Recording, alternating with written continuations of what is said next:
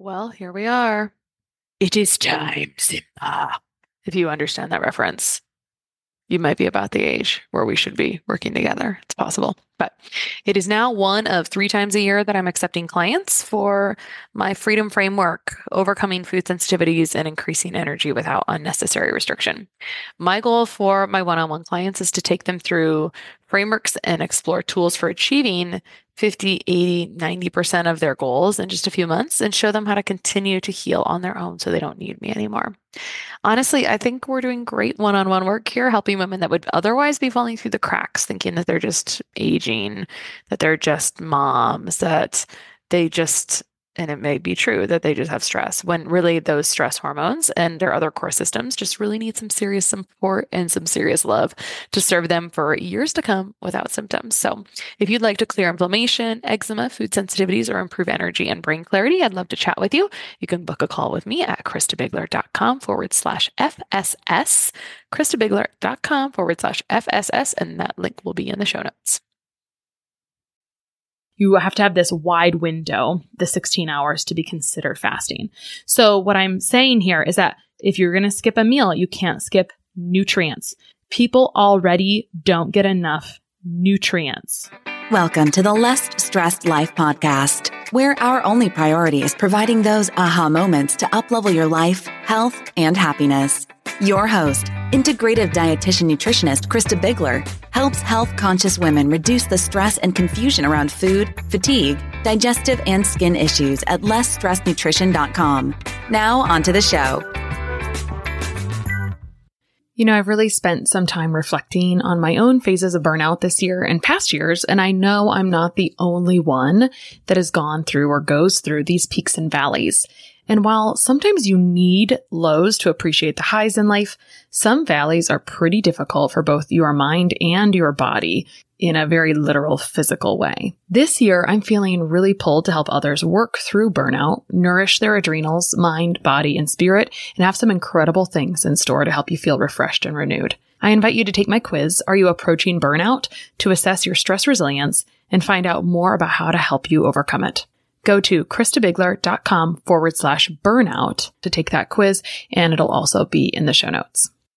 This morning, my friend Kim Holmes interviewed me for her podcast from The Marriage Helper on intermittent fasting. And the context is that in 2017, I worked with a fitness celebrity and I worked on a fasting program. And I feel like at that moment and the year before, it was kind of in its heyday. And it's funny because, you know, it's been 3-ish years later and it's still kind of popular, although I don't hear about it that often. So I want to go over really quickly what some of the types of fasting are, the benefits, and then the very common issues that I see people running into where it's absolutely contraindicated. So I actually have like a 3-part blog series that was done way back in 2016 or 17 about this, about different types of fasting. And I think there's a lot of minutia, so I'm just going to simplify to the most common things.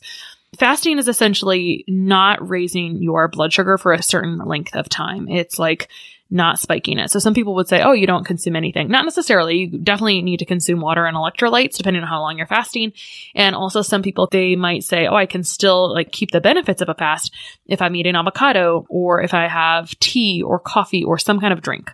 For some people, coffee doesn't work for them because it rises cortisol and it kind of breaks them out of their fast essentially. And I'll get to what that is and why that is in a moment. So there are some experts in the fasting industry, and maybe we'll get to them, but the most common types of fasts, and I think the most very most popular one is the 16-8. That means it is 16 hours of officially no blood sugar raising food or a caloric intake essentially. And that's why like tea or coffee by itself would be fine because there's no energy or calories to that in theory.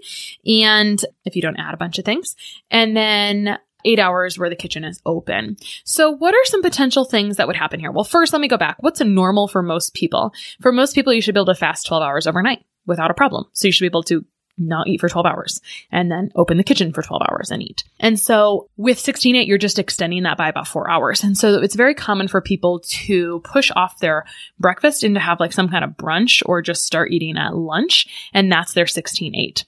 And I definitely want to talk about the shortcomings and like things I literally saw this week and things I have done incorrectly with this. So what are some of the obvious benefits that happen? So there are some actual physiological benefits, but from a behavior standpoint, sometimes we do a lot of snacking, right? Like we don't have a plan. We just snack all day. And in theory, what we're supposed to have between meals, if you can handle it, is to have breaks between meals. Like if you can wait 3 to 5 hours between meals, then your migrating motor complex, or basically the janitor in your gut, can go in and clean up. It's like not having someone in the cafeteria all the time. And if you're eating constantly, your blood sugar is usually constantly elevated, which creates quite a cycle of being hungry all the time.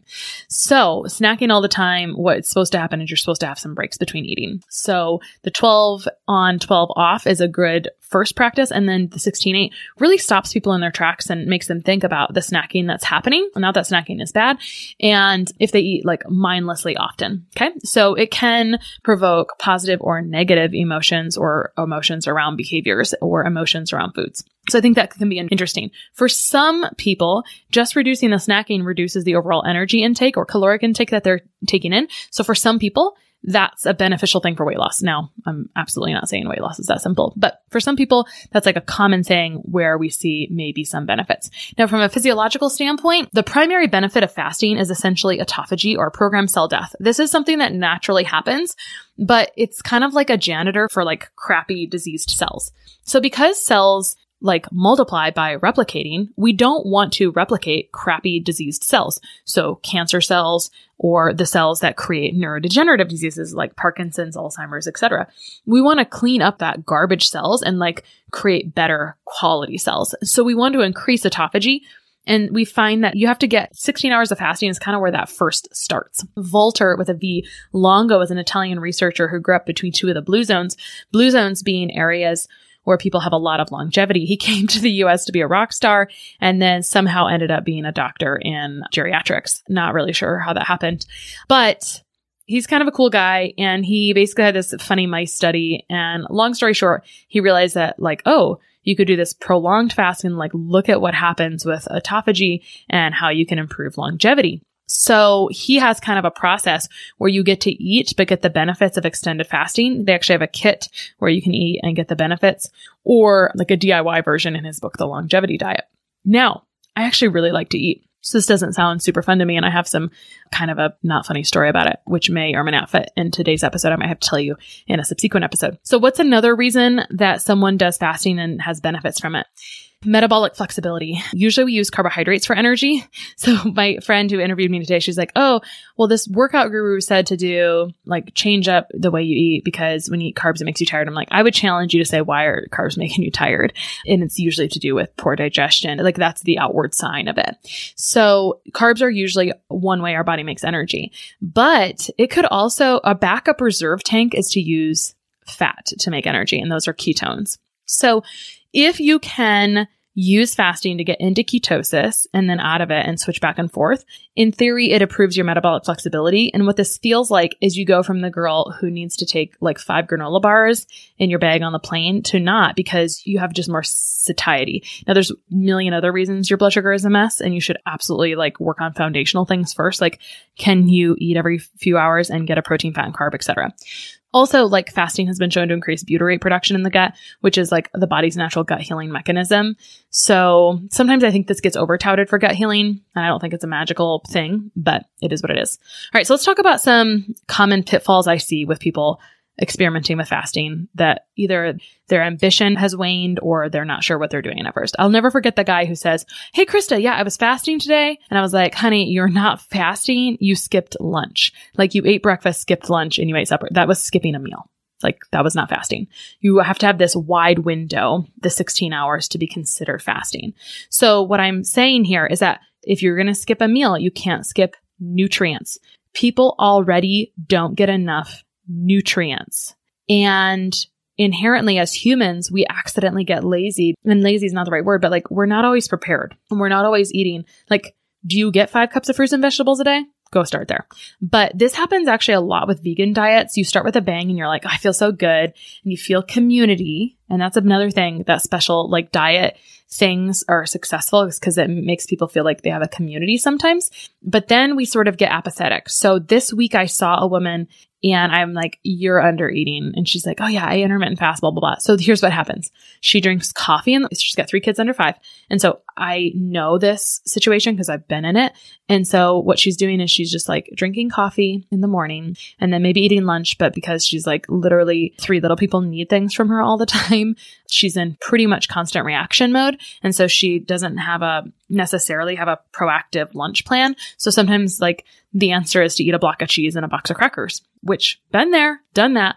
So what tends to happen is sometimes you're under eating and she like feels she has no energy in the afternoon. So she's simply at a foundational level under eating first. We can tweak other things that are creating fatigue, especially if she's postpartum. There's probably some nutrient stuff to really improve. But if you're not getting a protein, fat, and carb at regular intervals, or you're like, if you want to do fasting, but you're not doing it with an intentional, not skipping nutrients approach, then that's where you need to start. And if she's breastfeeding, which she is, her nutrient needs are actually higher, than they even were when she was pregnant. So I'm telling you this because it's a common thing. And for some people, drinking a lot of coffee increases that cortisol and kind of takes them out of that ketosis. So that's all I wanted to tell you about intermittent fasting 101 pros and cons today. In a subsequent episode, I will tell you about how I totally did this stupid thing with a prolonged fast and what happened because it's a good lesson to learn. So stay tuned for that one. One of the best gifts you could give us at the Less Stress Life is your feedback. We are paid in podcast reviews. If you enjoyed this or any other episode, please leave us a review. In the iTunes store or from your podcast app, just search for Less Stress Life as if you're not already subscribed. Click on the banana face image, scroll to the bottom where it shows the text of other reviews, and write a review. While you're there, hey, make sure you hit subscribe. For Android or Stitcher users, you gotta go to the desktop site and search for Less Stress Life and then scroll down to leave a review. Stitcher doesn't load Apple reviews on their site, so if you want, you can leave a review in both places. Your feedback means a lot to the success of the show. Thanks so much for taking the time to do that. You rock.